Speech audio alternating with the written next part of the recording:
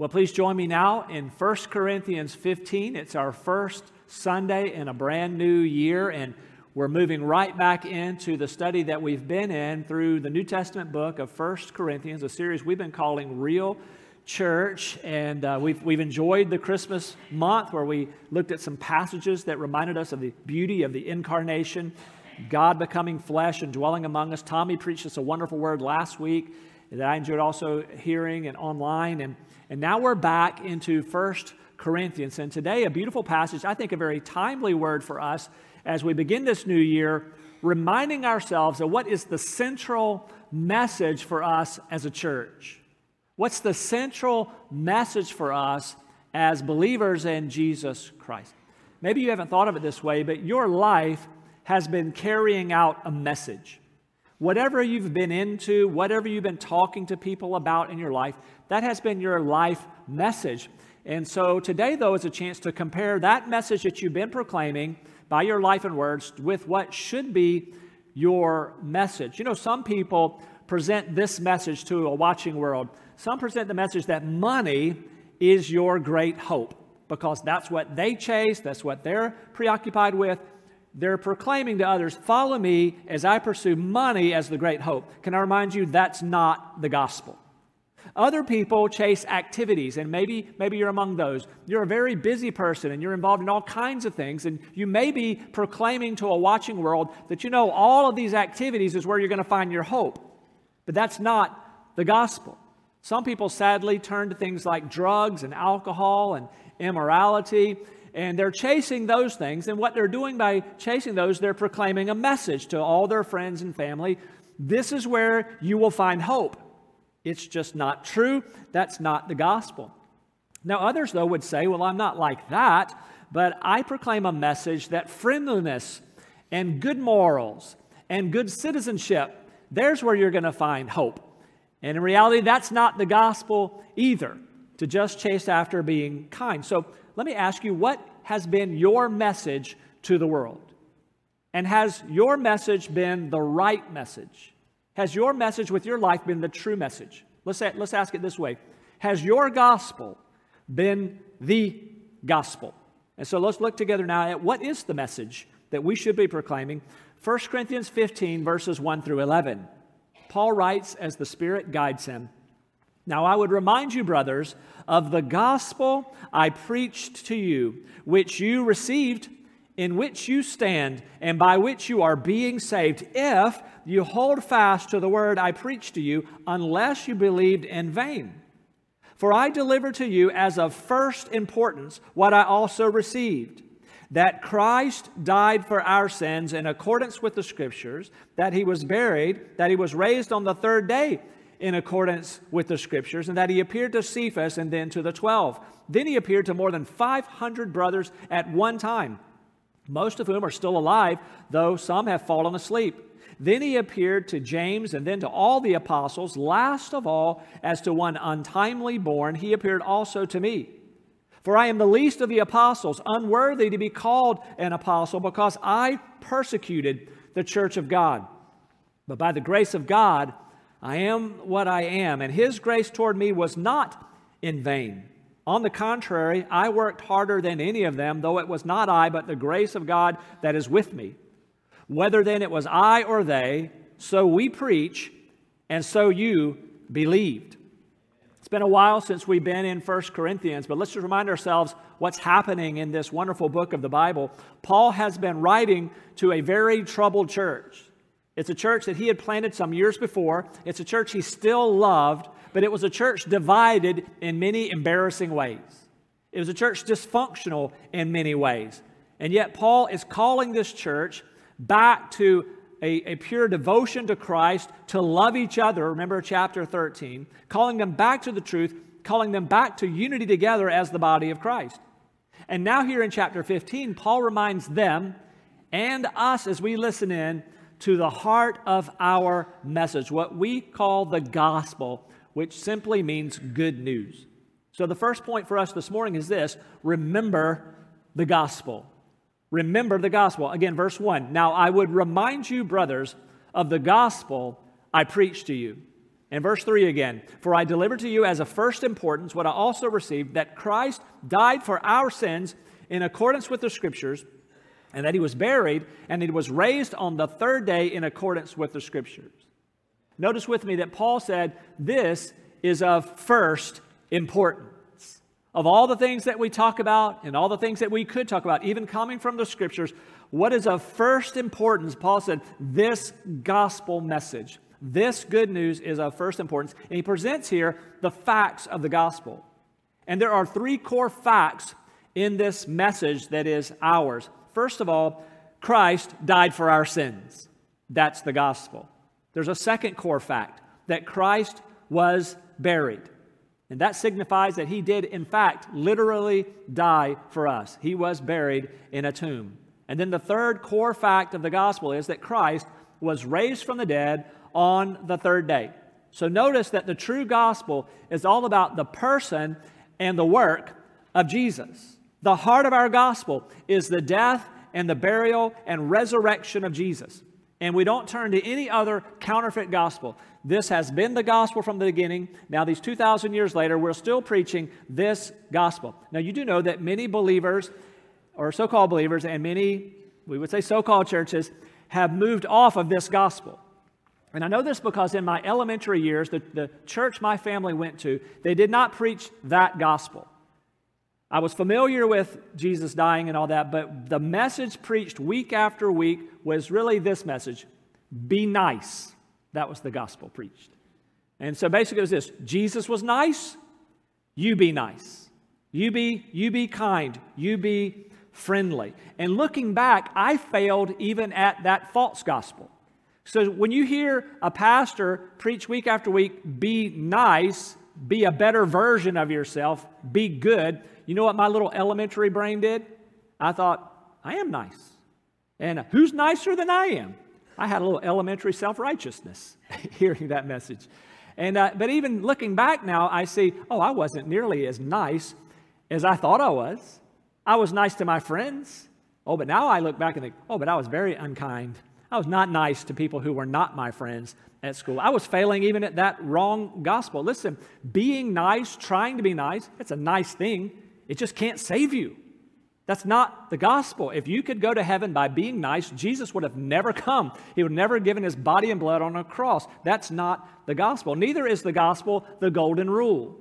Some people feel that way. I'm clearly right with God because I try to do to others as I'd have them do to me. It's a great thing. Jesus taught the golden rule. He just never told you that's the gospel.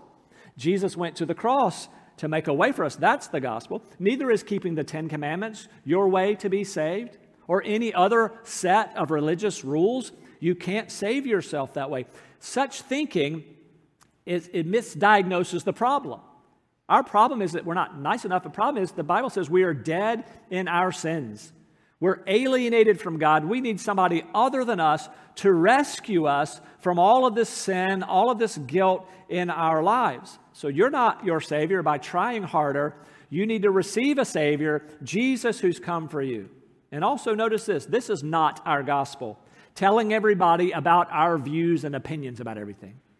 Maybe you're known for that. I'm not thinking of anybody in particular, but maybe you're known for that everybody knows what you think. You've got strong sports opinions, and you'll fight people about sports. And you've got strong political opinions, and you're kind of known for that. There's a time and place for those conversations, but that's not our gospel. Nobody's going to be saved because of your opinion on how people ought to eat or something else like that. We have a gospel, and the gospel is all about the death of Jesus for our sins and His burial. And on the third day, His being raised from the dead. Now, why is that good news that Jesus died for us? Because Jesus dying for us displays the height and the depths of God's great love for us and demonstrates for us God's amazing grace toward us. Jesus, think of it, He died for our sins. You do know that Jesus did not die for His own sins. Why not? Because Jesus had no sins. Isn't that amazing? Unlike us, who we don't have to look very hard to see a list of our shortcomings and our sins and all that. Jesus had never sinned. where he lived a perfect life, the only one who ever has lived a perfect life. Every attitude right, every motivation always right, every word right on target, never a moment of regret for any sin. Every action was right, never resisted the Father's will, the only one to do that. So Jesus did not die for his sins. He had none. He died for us. And he did not die as a victim.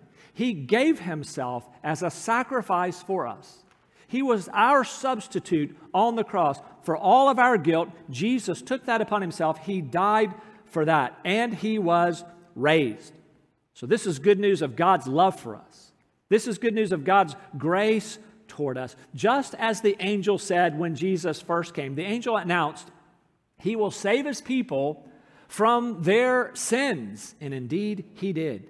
John 1:29, we're told this, that Jesus is the Lamb of God who takes away the sin of the world. And so this gospel, this good news is that Jesus died to save us from our sins. And we ask this question, well, how so? How does he save me from my sins? Let's consider this, first of all, that he saves you from the penalty of your sin. And that's glorious. I mean, that would be enough. We would all leave here in a moment thinking, that is amazing love, that he made a way that I would not be condemned for all of my sins. And it's true. When you die and you face the Lord in judgment, if you have believed in Jesus Christ in this biblical way, you will not perish at that judgment, along with those who will perish at that judgment. You won't. You've been saved. Instead of perishing because you have believed in Jesus, you will enter into everlasting life. You will enjoy the Lord forever. So that is glorious. Jesus, through his death, burial, and resurrection, if you have believed in him, has saved you from the ultimate penalty of sin. But he didn't just do that. He has saved you from the power of sin right now in your life.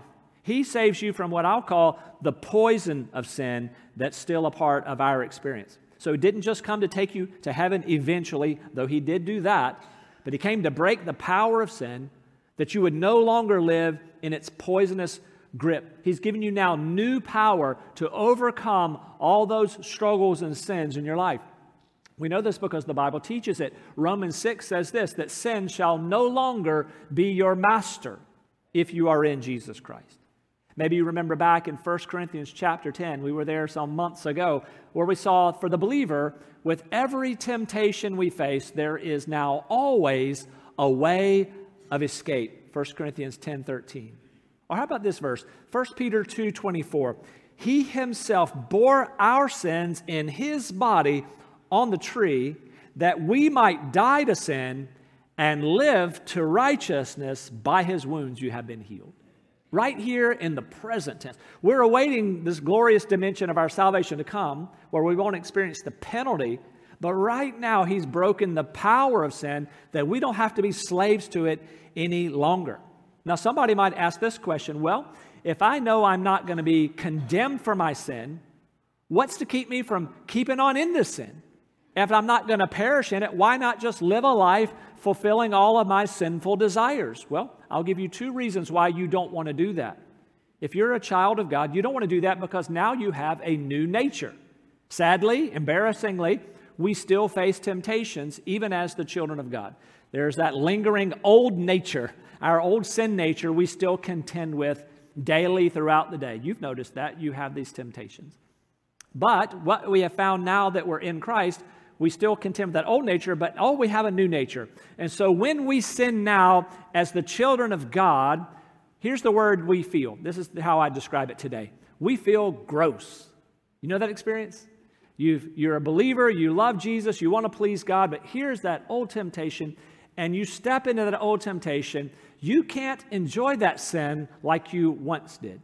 And though you've tried it and tried it again, you immediately feel God's displeasure. We sometimes see that in the Scriptures as the idea of we grieve the Holy Spirit. And because he loves us, he grieves us as his children. He lets you know, hey, that's not good. That's not what I've called you to. You can't do that. There's a misery that comes to the child of God when we try to go back and live the old way that we did. So why not live for sin, knowing that I'm saved? Because you will be miserable, because God won't let you be happy in sin anymore. You have a new nature that wants to please God. But here's another reason why you would not want to continue in the sin that he saved you from, because sin brings pain. Let's just think together with clear minds. Sin is a poison. So when God calls you and me out of sin, He's not trying to keep pleasant things from you. He's not trying to keep fun from you. He's trying to keep you from toxins. So let's just illustrate that. Let's think it through a moment. One of the sins that we are to avoid is the sin of adultery. And the sin of adultery, it is devastating to a family, isn't it? So if your family has ever been touched by that, it wrecks you. It wrecks the innocent party. It wrecks the children. It tears homes apart. And we say, when God lovingly commands us, hey, don't do that, it's because He loves you. It's a toxin that He wants you to avoid. But you say, well, that's an extreme example. I wouldn't do that. Well, let's talk about some of those things that we estimate as lesser. And I want you to see they also are toxins that you have been saved from even in the now, that you don't want to pursue these. Let's talk about the sin of pride.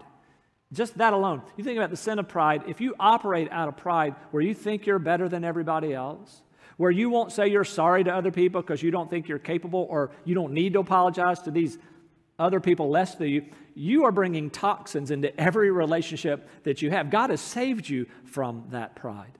Or bitterness, that's a toxin. Or ungodly jealousy. What about things like gossip? If you're a gossip, you just like to tell tales and you're stirring up strife everywhere you go, you are bringing toxins in, and God has saved you from that, even from your mouth. What about lying? He said, well, it's not as bad as adultery. But how would you have a relationship with somebody if you can't trust the things that they say? It's a toxin. You've been saved from that. Don't walk in that any longer. Stinginess versus generosity. How about anger?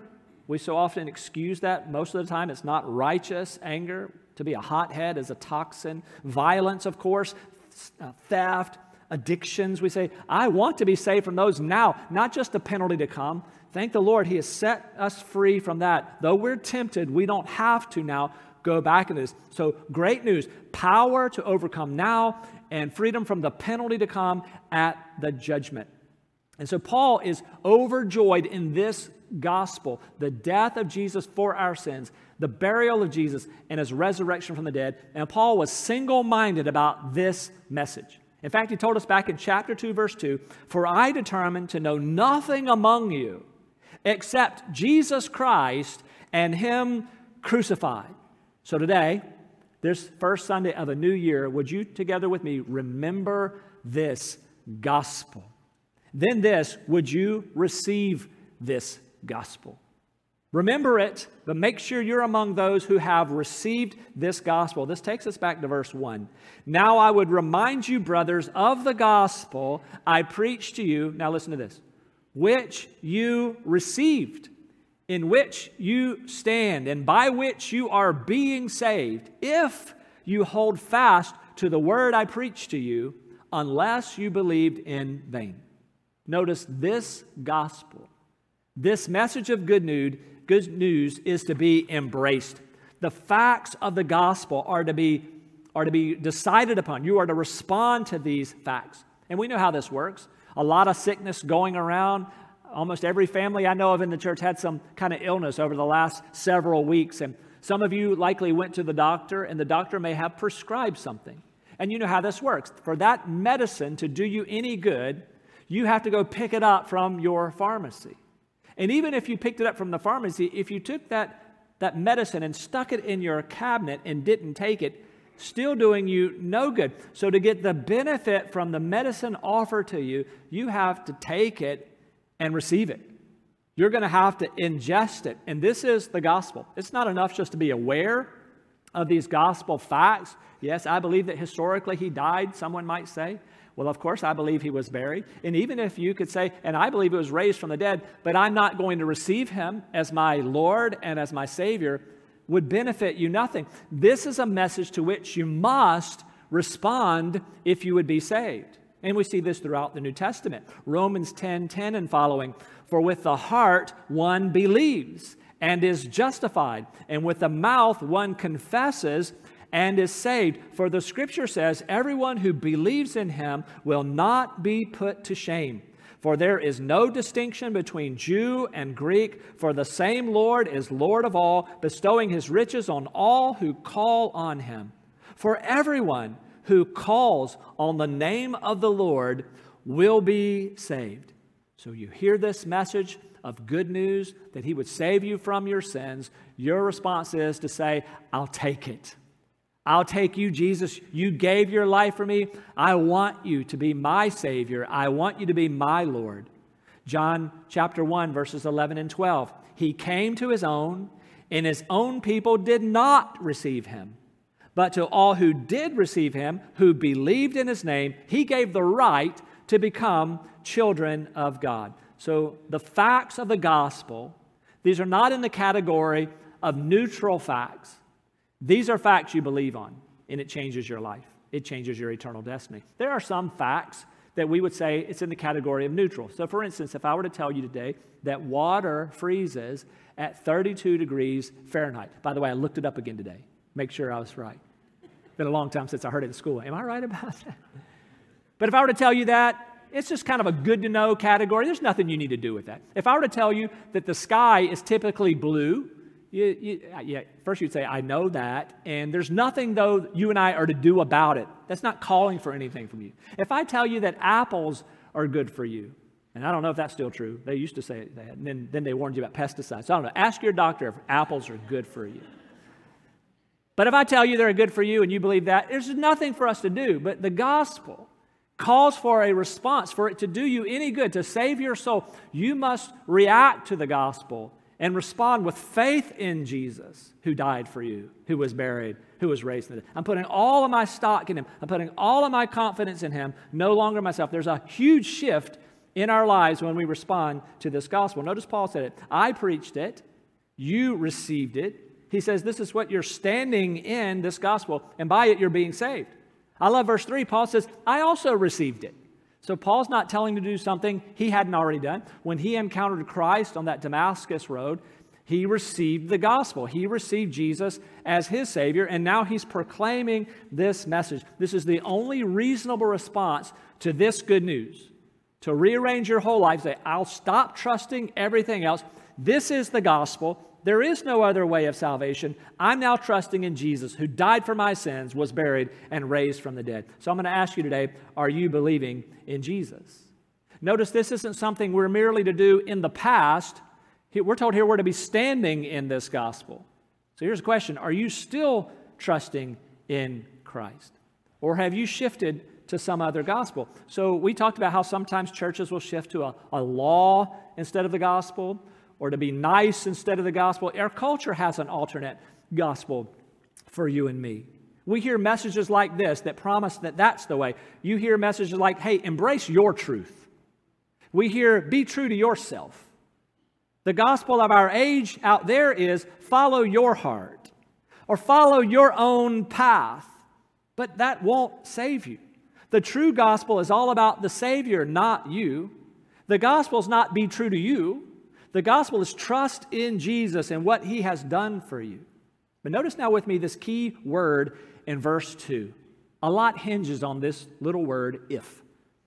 And by which you are being saved, if you hold fast to the word I preached to you, unless you believed in vain. Paul was very well aware that not every claim of being a Christian is true. Paul was very well aware that not every profession of faith in Jesus is genuine. He says it's possible that people, even in the church at Corinth, it's possible even in our church, that there are those who have believed in vain. In other words, it was an empty profession. It wasn't real. Now, this is not a teaching that a genuine Christian can lose his or her salvation. The genuinely saved cannot lose that salvation. But this is a teaching that genuine faith lasts. So the person who has believed in Christ sometime in the past, if that was a real conversion to Christ, that person will remain in Christ, remain wanting to walk with Christ until Christ calls them home. If a person falls away from their faith, they never had genuine faith to begin with. It was always in vain. So let me ask you this. How do you know if your child, maybe you had a child that made a childhood decision for Christ, how do you know that they're genuinely saved?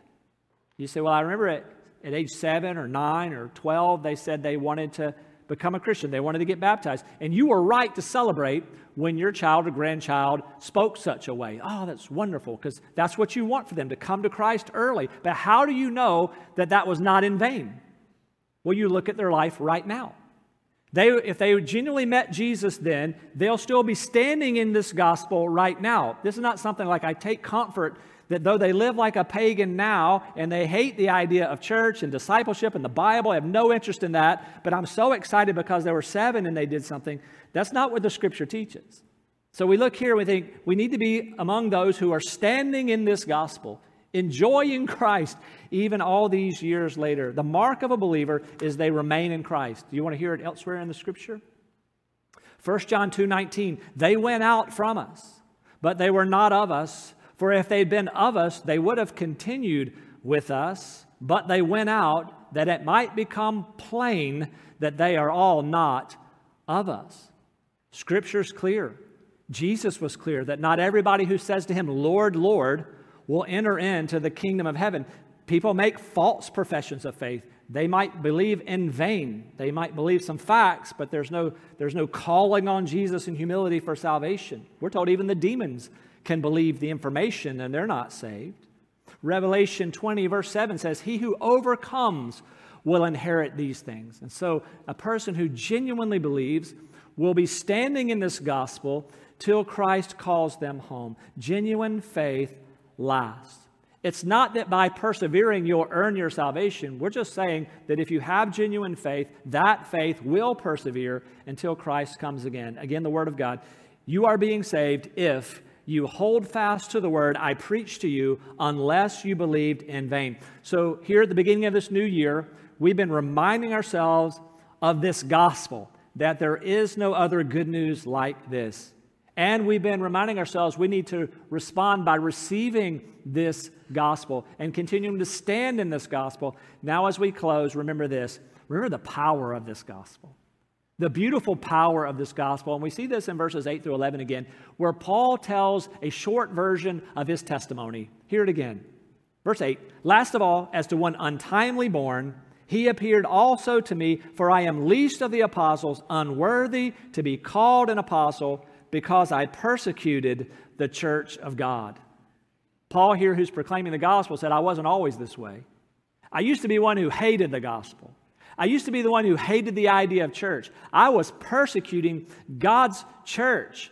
I'm unworthy to be an apostle. I'm unworthy to be a child of God. He's given you his before picture. But then he says, but something happened to me. I experienced the grace of God. Look at verse 10. But by the grace of God, I am what I am. And his grace toward me was not in vain. On the contrary, I worked harder than any of them, though it was not I, but the grace of God that is with me. Whether then it was I or they, so we preach, and so you believed. You likewise also have a before picture. There was the old you that was running in a direction that was actually hostile to God. You lived as one like an enemy of God, but God did not leave you there. He came for you, offered a Savior for you.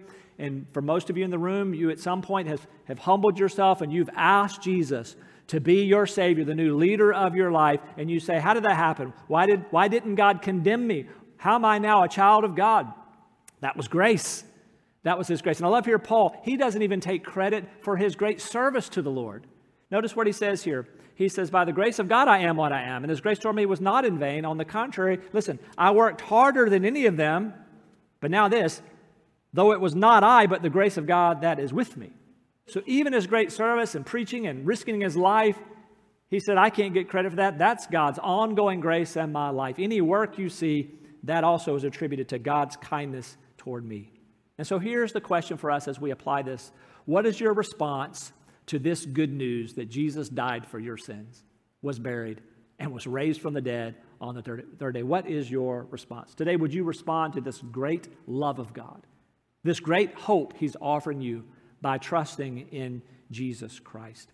And then, believer, if you've trusted him, can I exhort you, keep trusting in Jesus. Keep standing in this gospel. You won't find anything better anywhere else. And then this, keep sharing this gospel. We began this message talking about maybe what your life message has been. It's easy for us to get distracted about a lot of things and point people in a lot of directions. But I pray God has used this passage to bring each of us back to, okay, no, this is my life message.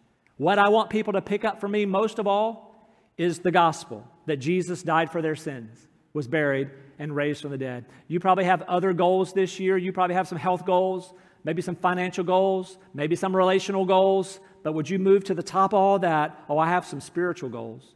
Jesus is my life, and I need to abide in Him all through this year, every day of this year, hour by hour. I need to abide in Christ that I might bear fruit, that I might share this message and no other message this year, the beauty of the gospel of grace. Pray with me.